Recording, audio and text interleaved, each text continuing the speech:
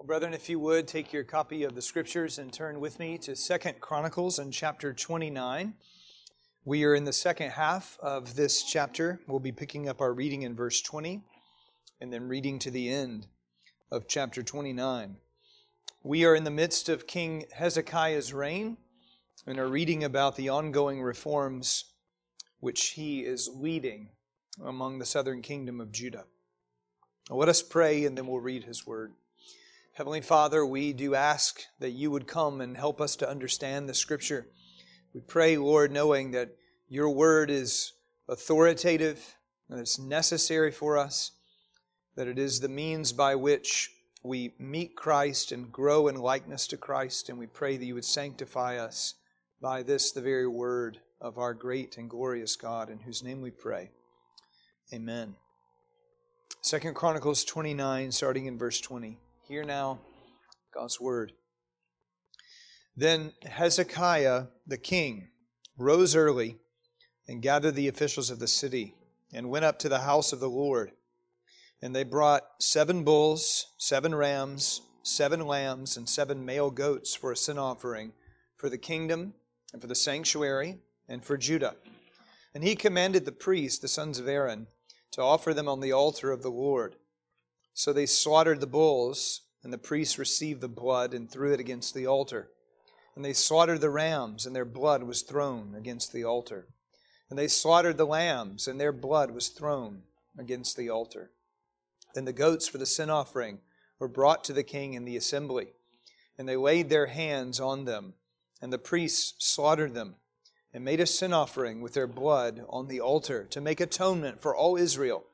For the king commanded that the burnt offering and the sin offering should be made for all Israel. And he stationed the Levites in the house of the Lord with cymbals, harps, and lyres, according to the commandment of David, and of Gad the king's seer, and of Nathan the prophet. For the commandment was from the Lord through his prophets. The Levites stood with the instruments of David, and the priests with the trumpets. Then Hezekiah commanded that the burnt offering be offered on the altar. And when the burnt offering began, the song to the Lord began also. And the trumpets accompanied by the instruments of David, king of Israel. The whole assembly worshipped, and the singers sang, and the trumpeters sounded. All this continued until the burnt offering was finished. When the offering was finished, the king and all who were present with him bowed themselves and worshipped. And Hezekiah the king and the officials commanded the Levites to sing praises to the Lord with the words of David and of Asaph the seer. And they sang praises with gladness, and they bowed down and worshipped. Then Hezekiah said, "You have now consecrated yourselves to the Lord. Come near, bring sacrifices and thank offerings to the house of the Lord." And the assembly brought sacrifices and thank offerings, and all who were of a willing heart brought burnt offerings. The number of the burnt offerings that the assembly brought was 70 bulls, 100 rams, and 200 lambs. All these were for a burnt offering to the Lord. And the consecrated offerings were 600 bulls and 3,000 sheep. But the priests were too few and could not flay all the burnt offerings. So until other priests had consecrated themselves, their brothers, the Levites, helped them until the work was finished. For the Levites were more upright in heart than the priests in consecrating themselves. Besides the great number of burnt offerings, there was the fat of the peace offerings, and there were the drink offerings for the burnt offerings. Thus the service of the house of the Lord was restored. And Hezekiah and all the people rejoiced, because God had provided for the people, for the thing came about suddenly. Well, this is God's holy word, and may He bless His word to our hearts tonight. What we have in our chapter is most definitely a work of reform, and it makes us think of the Reformation itself. I alluded to it last week when we heard of Farel denouncing the Papists and Calvin then following up teaching in Geneva. Or we could think of Luther's work in Wittenberg, Zwingli's in Zurich, or Cranmer in England. But when we think about those reforms, we often picture the swiftness of reform. Sometimes we craft the idea that when Luther tacked up the 95 Theses October 31st, 1517, that the truths of the Reformation flowed like water released from a dam. This is not what happened. In the case of Reform, with all of these men aiming to bring the church back to Scriptures, changes were slow. Zwingli's a good example. Zwingli started preaching directly from the Bible in Zurich, and not the lectionary, going through Matthew's Gospel verse by verse in 1519. He said he embraced justification by grace alone, through faith alone, in Christ alone, as early as 1516. But he didn't openly break with Rome until 6 years later, 1522. And then it was 1523, 4 years after consecutive expository preaching through the Bible, that Zwingli engaged in a public disputation before the city council, and they moved away from the authority of the Pope in Rome to that council directing Reformed worship. Again, all this was gradual. In fact, it was 2 more years before Zwingli secured the removal of all relics and images and religious processions from the worship of the church in Zurich. And he introduced worship in the language of the people. All in all, that's something like 6, maybe even up to 9 years of slow change.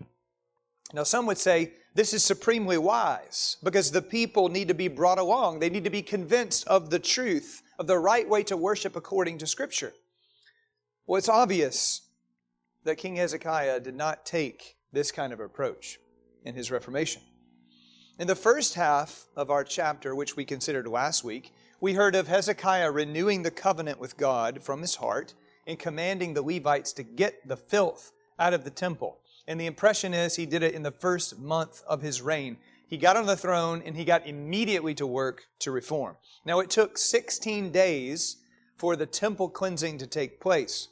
But now it's become obvious Hezekiah is not only concerned to open up the temple, which his father had shut, but to make things move quickly. And he doesn't just have that temple cleansed. Hezekiah immediately restores the actual practice of public worship. He calls an assembly where the people were to recognize their sin and worship the Lord with gladness according to the law of God. And as we read of this restored worship, a picture to us really of one day, let's see 3 things in our text. We begin with offerings made in verses 20 to 24. Now, just as Hezekiah had acted in his first month to open the temple and cleanse it, no sooner is the cleansing done than he immediately moves to assemble for worship. Verse 20, then Hezekiah the king rose early, that is, the next day after the temple cleansing was complete, and he gathered the officials of the city, and they went up to the house of the Lord. Now, it has been years since public worship took place by the book among the people of Judah. But Hezekiah, with full devotion in his heart, is clearly eager to seek the Lord, to plead for God's gracious pardon, and to acknowledge that every good and perfect gift comes from Him. He has the delight of the psalmist. I rejoice with those who said to me, let us go to the house of the Lord. There's a gripping drive in his soul to worship, to express grief for sin and gratitude to God for His means of pardoning grace. And in Hezekiah's approach to godly living, when repentance is needed, when communion with God must be restored, there's no time to wait. There is no dragging of the feet to get to the presence of God. And brethren, this pattern should be convicting to us all. How often are we slow about getting before our God to confess our sin? When we know there's a felt distance between us and the Lord, some way we've grieved God, how often do we hesitate to acknowledge our faults or battle even to get into the presence of God to worship His name? We make excuses about our sin. We, in our pride, don't abase ourselves. But here is Hezekiah getting up at the crack of dawn to get to God's house. Is there that kind of earnestness in our souls to walk closely with the Lord? Is there a desire to rise and run to meet with the Lord? Are you busting down the doors that you could be present in God's house, that you would worship Him with His people? Additionally, Hezekiah isn't just doing this personally. He's stirring up all the officials in the land, all those leaders who had formerly neglected to maintain true religion. And he has them also going to the house of the Lord. This is what the godly should do. We should stir one another up to love and good deeds. We should encourage the assembling together of the saints. If you know of a brother who ought to be present in worship and isn't here, go get him and drag him to where he's supposed to be. That's the pattern this man of God is setting. And what is Hezekiah, what are the leaders so earnest to do? Well, it's to seek reconciliation with the Lord. They know the conduct of the previous regime has provoked the Lord to anger with all the idolatry and with the shutting up of the very house of God. So they come to the temple, verse 21, with 7 bulls, and 7 rams, and 7 lambs, and 7 male goats for a sin offering. Now, why 7 of all of these different kind of animals? Doesn't take a rocket scientist, I think, to figure that out. The number 7 represents perfection or fullness. And in this case, there's an acknowledgement of the fullness of sin and the full sacrifices to be offered to God. It's as though they were confessing with Psalm 40 and verse 12, "My iniquities have overtaken me, so that I am not able to see.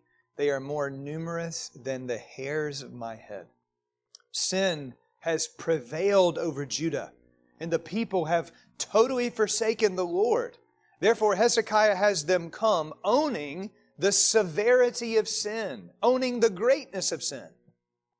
And here again, I think there's a place for us to look within. So often we have a temptation upon us to make light of our transgressions. We might actually confess our iniquity, but we still rationalize how our sins were not that bad, or they weren't as bad as that guy over there. We don't let out all the ugly truth about the depth of the evil committed, or we don't see the extent of our sin, the things left undone, the things that we have done. That's not the case here with Hezekiah. There's a recognition of the truly heinous deeds which are demanding multitudes of sacrifices. But here, these sacrifices evidence a complete turning to the Lord with a 7-fold pattern. Now, there are 2 types of sacrifices that are being made here. The bulls, rams, and lambs will be whole burnt offerings, and the goats, we're explicitly told, are for a sin offering.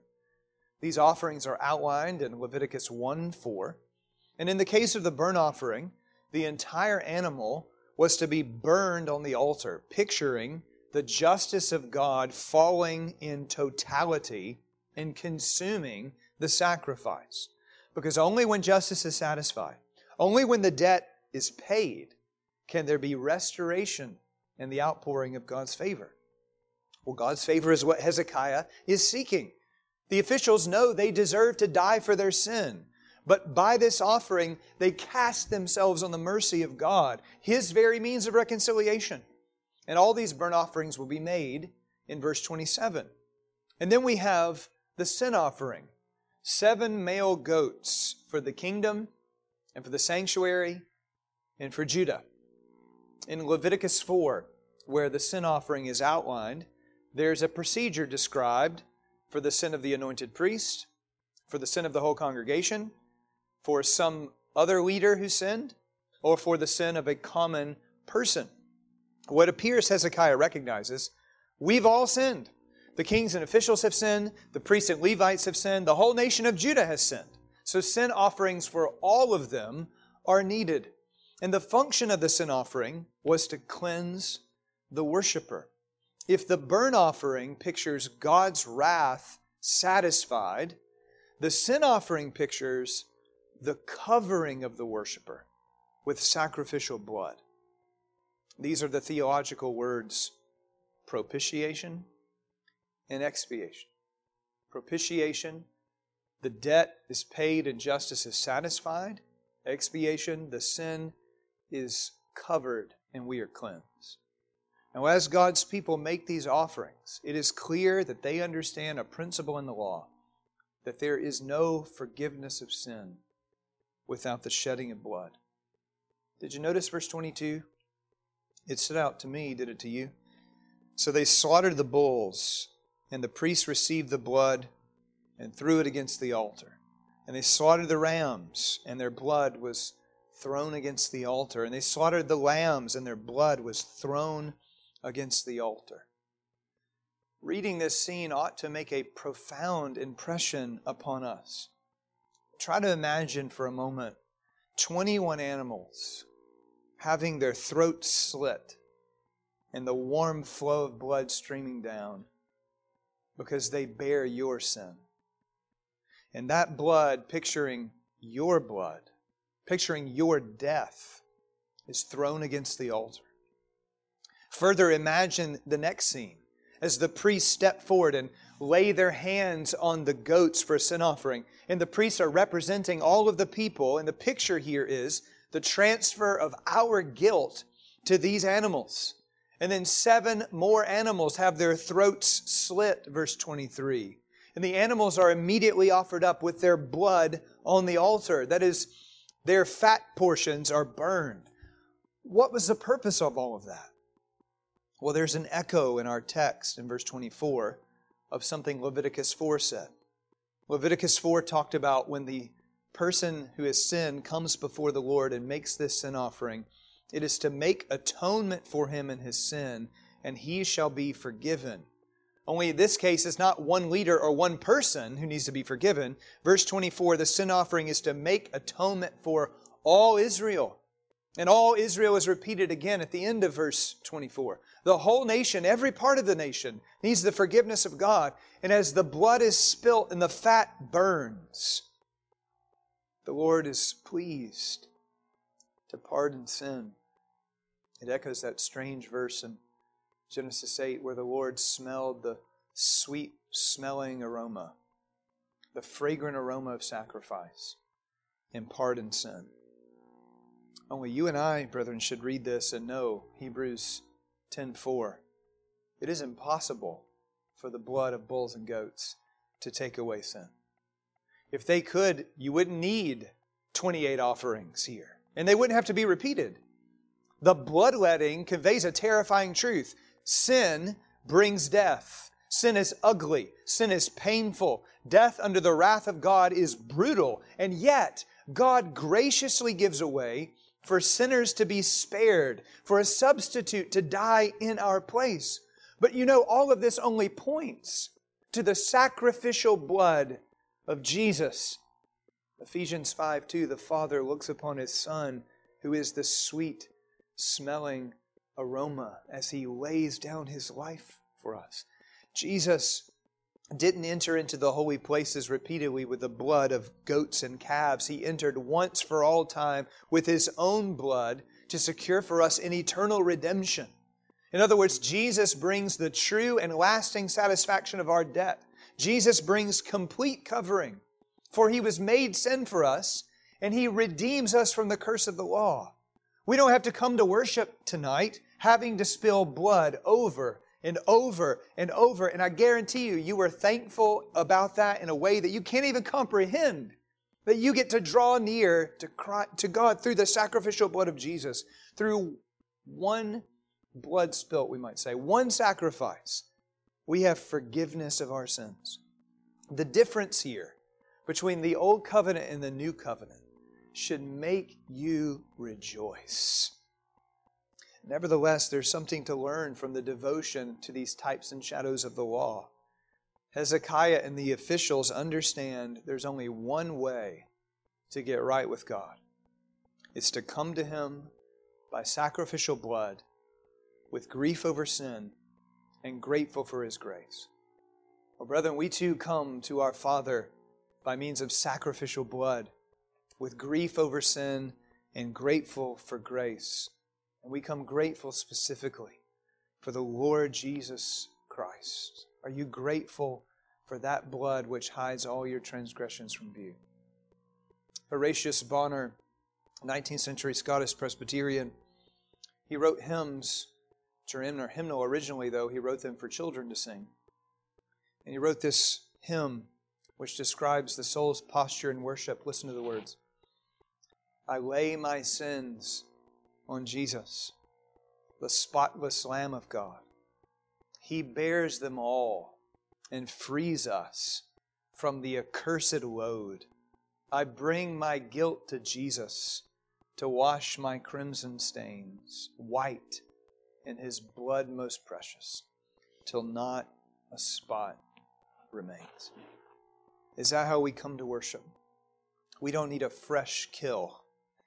We look to Christ, who is the new and living way by which we approach our God, and we thereby rejoice to draw near to the Lord. Offerings made, but secondly, see with me, singing began. As the burnt offerings are being prepared for the altar, Hezekiah, verse 25, stationed the Levites in the house of the Lord with cymbals, harps, and lyres, according to the commandment of David. And then we get word of Gad and Nathan, who of the Lord commanded David to make these changes. Remember, the Levites' job used to be to carry around the tabernacle.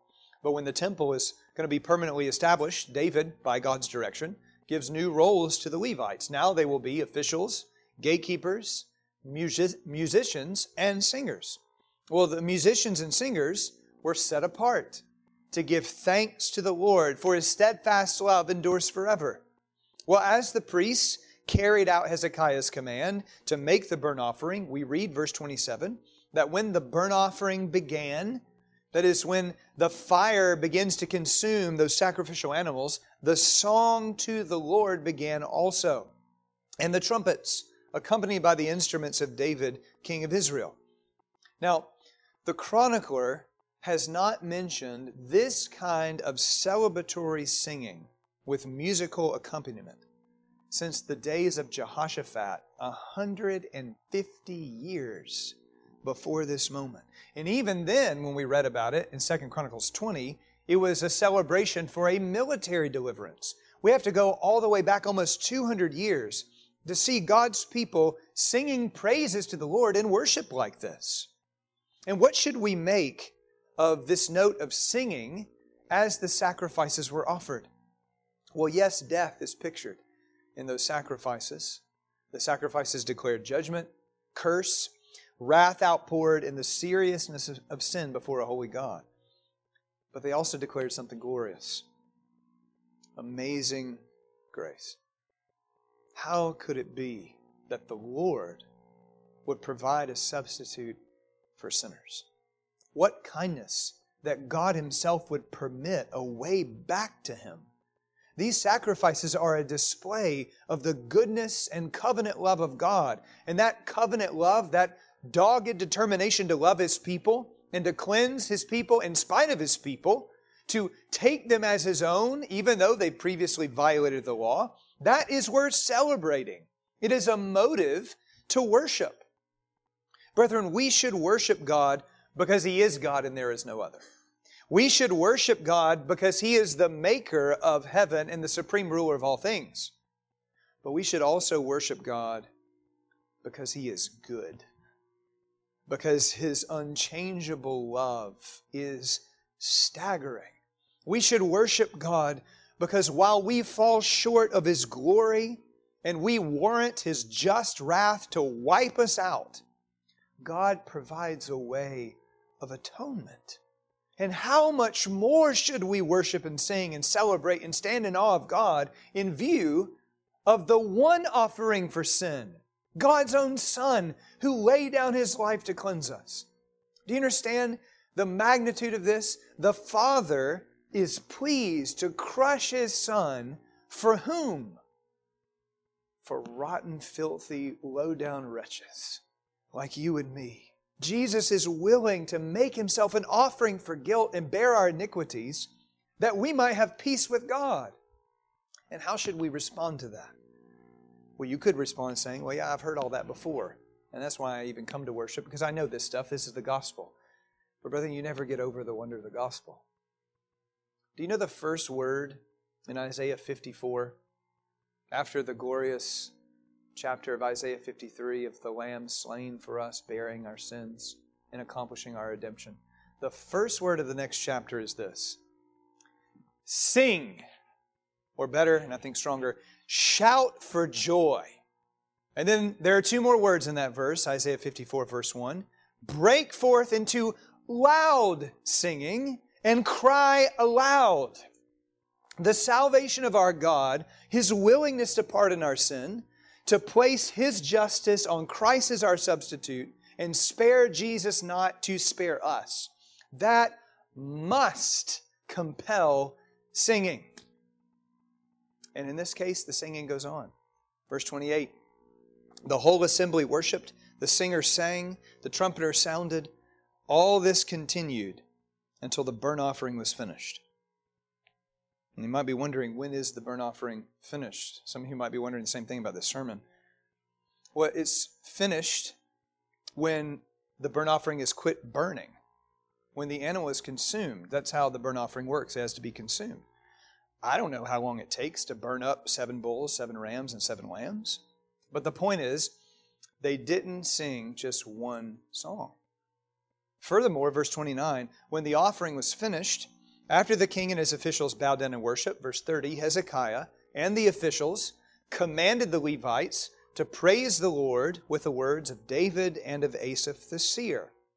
In other words, Hezekiah said, keep singing, keep turning to the Psalms, keep shouting aloud the praises of our Lord, the memory of all of His deliverances, the truth that He is our rock, the God in whom we trust. Keep telling us, singing of His ways, the ways He's evidenced His steadfast love. Now, in this scene, the thing that's really interesting to us is that only the Levites are singing. They are the choir designated in the temple to praise the Lord. But this is another one of the glorious differences in the new covenant. The praises of God, the role of priests and servants, is the role of all of God's people in the new covenant.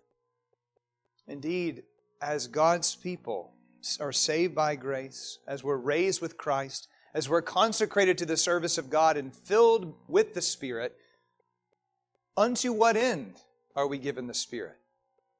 A lot of ways to answer that question. But listen to what Paul says. Ephesians chapter 5, verse 18, do not be drunk with wine, but be filled with the Spirit. And then he goes on to explain what Spirit-filled looks like. Addressing one another with psalms and hymns and spiritual songs, singing and making melody to the Lord with your heart.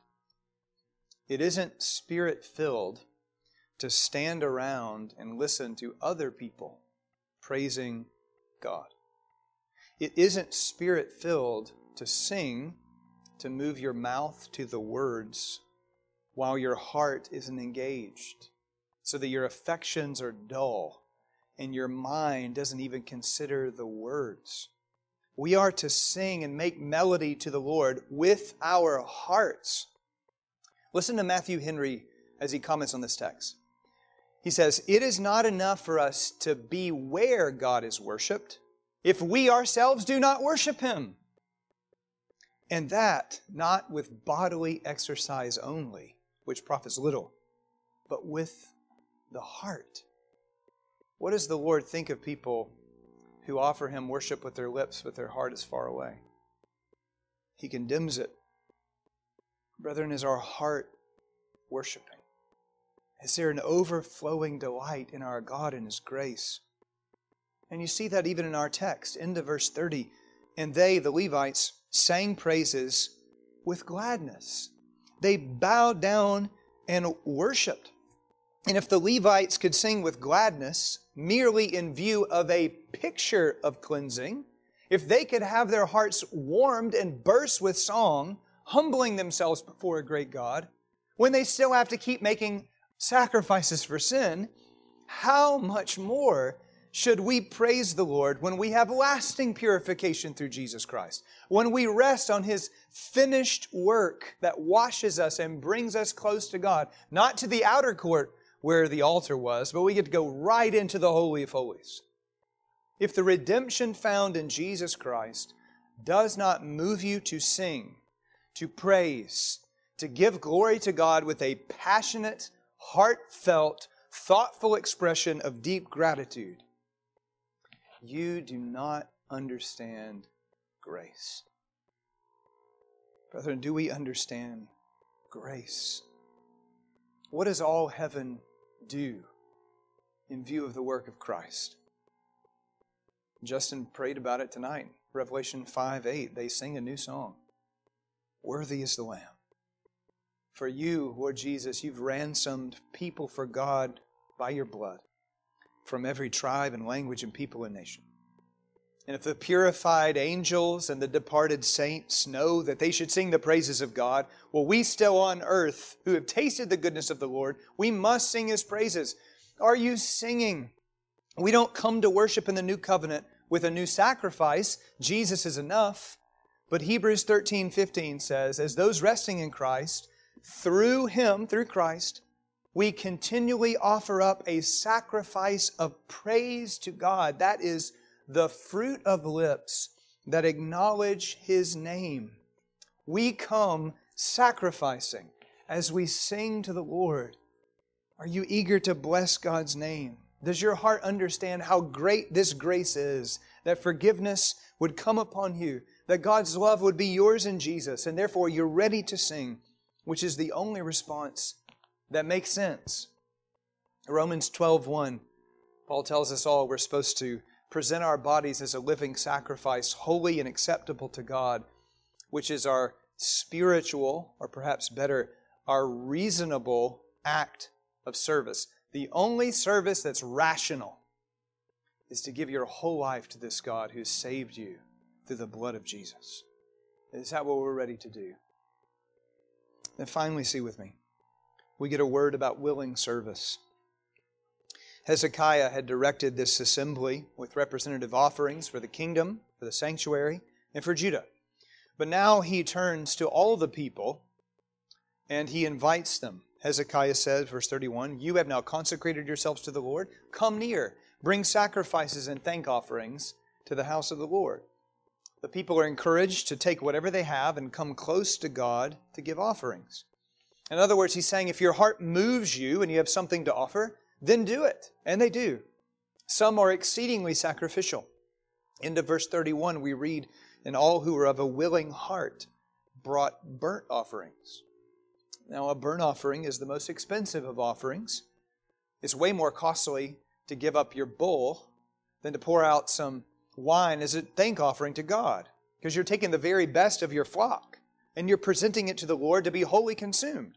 Hezekiah didn't command them to do that, but there were those of a willing heart whose hearts compelled them to give God more, to sacrifice for God the very best that they have. And while the numbers here don't compare to what we saw at the temple dedication, it's still a lot. 70 bulls, 100 rams, 200 lambs are offered as burnt offerings, and there were 600 bulls and 3,000 sheep.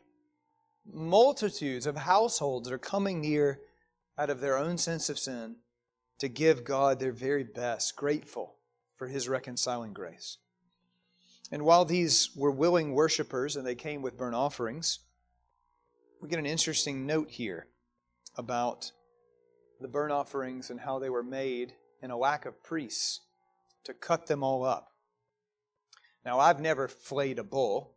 I suppose most of you haven't done that either. But folks who slaughter beef in the beef industry in our day, with multiple hands to engage in the work and the best tools that they can have, take something like an hour to 2 hours to cut up an animal. Now, the priests are not cutting it up for steaks. They're simply cutting it up to arrange it on the altar to burn. But I would still think it's a lengthy process. And you've got 70 bulls and then multitudes of other offerings to slice up. It's an all-hands-on-deck moment, we might say. But there weren't enough priests consecrated to do the work. And this likely tells us of the ongoing problem in Judah. The priests who caved under Ahaz are still, in Hezekiah's immediate reformations, resistant to what he's doing. And there's a shortage of them. Therefore, it's not a positive comment about the priests. It's shameful that they are not ready to do their jobs, but in God's mercy and to the praise of the Levites, they're standing ready to help. And indeed, we're told into verse 34, for the Levites were more upright than the priests in consecrating themselves. Now, technically speaking, Levites helping with sacrifices is not according to the law. That's the work of the priests. But the Lord, who delights in mercy, who in situations of necessity suspends the ceremonial law, like when David eats the showbread only for the priests when there's nothing else to eat. Here the Lord is gracious in the irregularity. If the Pharisees were commenting on this text, they would say all of this is wrong and the Levites are wrong. That doesn't seem to be what God is saying. The Levites were more upright in heart. This is acceptable to the Lord. And what we see is the Levites, to their credit, have willing hearts of service. They want the reform that Hezekiah is bringing, while it appears the priests are slow to accept it. The point being this for us. Brethren, the Lord knows whose hearts delight in His worship. He knows when you yearn for His holiness. He knows when there is a satisfaction with His grace, or when your heart is cold to Him or apathetic. Let us make sure we don't come before God as though we're fooling Him, but with a true willing heart to serve. And then we get the grand conclusion of this whole chapter. Verse 35, thus the service of the house of God was restored. But I want you to pay attention on the note as to how it was restored. If we were living in Hezekiah's day, or better, if Hezekiah were living in our day, we would probably be tempted to give Hezekiah a certificate of service, to award him a plaque for bringing Judah back from the brink of destruction. Well, Hezekiah is certainly the instrument God uses to bring reform, but he isn't the source. Did you notice it? Verse 36. And Hezekiah and all the people rejoiced because God had provided for the people, for the thing came about suddenly. How do we explain this sudden return to right worship? The swift temple cleansing and opening up for worship, for seeking forgiveness from a holy God. It's because God has done it. Reformation doesn't come because Hezekiah is so smart. It's because God moved in this man's heart, and all the glory goes to God. It reminds me of Martin Luther's famous comment about the Reformation in his efforts in the early 1520s. Papists were raging against him. Some of his own followers were going off the rails with radical ideas. Luther had been hiding out in Wartburg Castle because people wanted to kill him. And his protector, his political leader, Frederick the Wise, called him back to Wittenberg because things were nuts and it needed to be stable. Luther began preaching, and soon the wackos left, and the city was settled in Reformed truth. And then Luther, later reflecting on the situation, famously said this: I simply taught, preached, and wrote God's Word. Otherwise, I did nothing. And while I slept or drank Wittenberg beer with my friends Philip and Amsdorf, the Word so greatly weakened the papacy that no prince or emperor ever inflicted such losses upon it. In other words, Luther is saying, I didn't do anything. God in His Word did it all. Calvin is the one who's most consistent in saying, to God be the glory. But that's exactly what Luther is saying here. Well, brethren, Hezekiah and the people had the same mindset. Yes, Hezekiah is the one who labored. Yes, he lit a fire under the Levites to get to work. Yes, he called the priests to account. Yes, he commanded the consecration of God's house. He called the assembly. But Hezekiah and the people look on this whole thing and they rejoice in what God has done. They say with the psalmist, or like the psalmist, in Psalm 118, when the psalmist is reflecting upon how God took the stone that the builders rejected and made it the cornerstone. That's Jesus becoming the centerpiece of all. And the psalmist says, this is the Lord's doing, and it is marvelous in our eyes. Well, beloved, do you look at the work that the Lord is doing? the work of grace in your heart, the work of grace in our church, the biblical approach to worship that we have and say with a glad heart, Soli Deo Gloria. To God alone be the glory. He has done it. All that we seek to do, we are only doing by the energy He gives us to labor for His name. He opens our eyes. He stirs our hearts. He motivates our steps. So who should be praised when we come to worship? It ain't you. We come to praise the Lord because He's done it all. And brethren, that's really the gospel, isn't it? It's not you and God in a co-op program to save yourself. It's God saves sinners. Praise be to God for this amazing grace. Let's pray together. Heavenly Father, we pray that in view of your grace, grace that welcomes back the fallen, the ruined, those who have sinned grievously, we pray, Lord, that you would receive our praise because you are a God who abundantly pardons. We pray, thanking you, that you rouse our hearts to seek you, to praise you, to sing to your name. And Lord, we pray for the operations of your Spirit within our souls. We pray that we would show ourselves to be those touched by grace by singing your praises. Lord, let us, as it were, get ready for what we will do in heaven. Let us see worship as a dress rehearsal for glory, by blessing the name of our God through Jesus, in whose name we pray all of these things. And all of God's people said, Amen.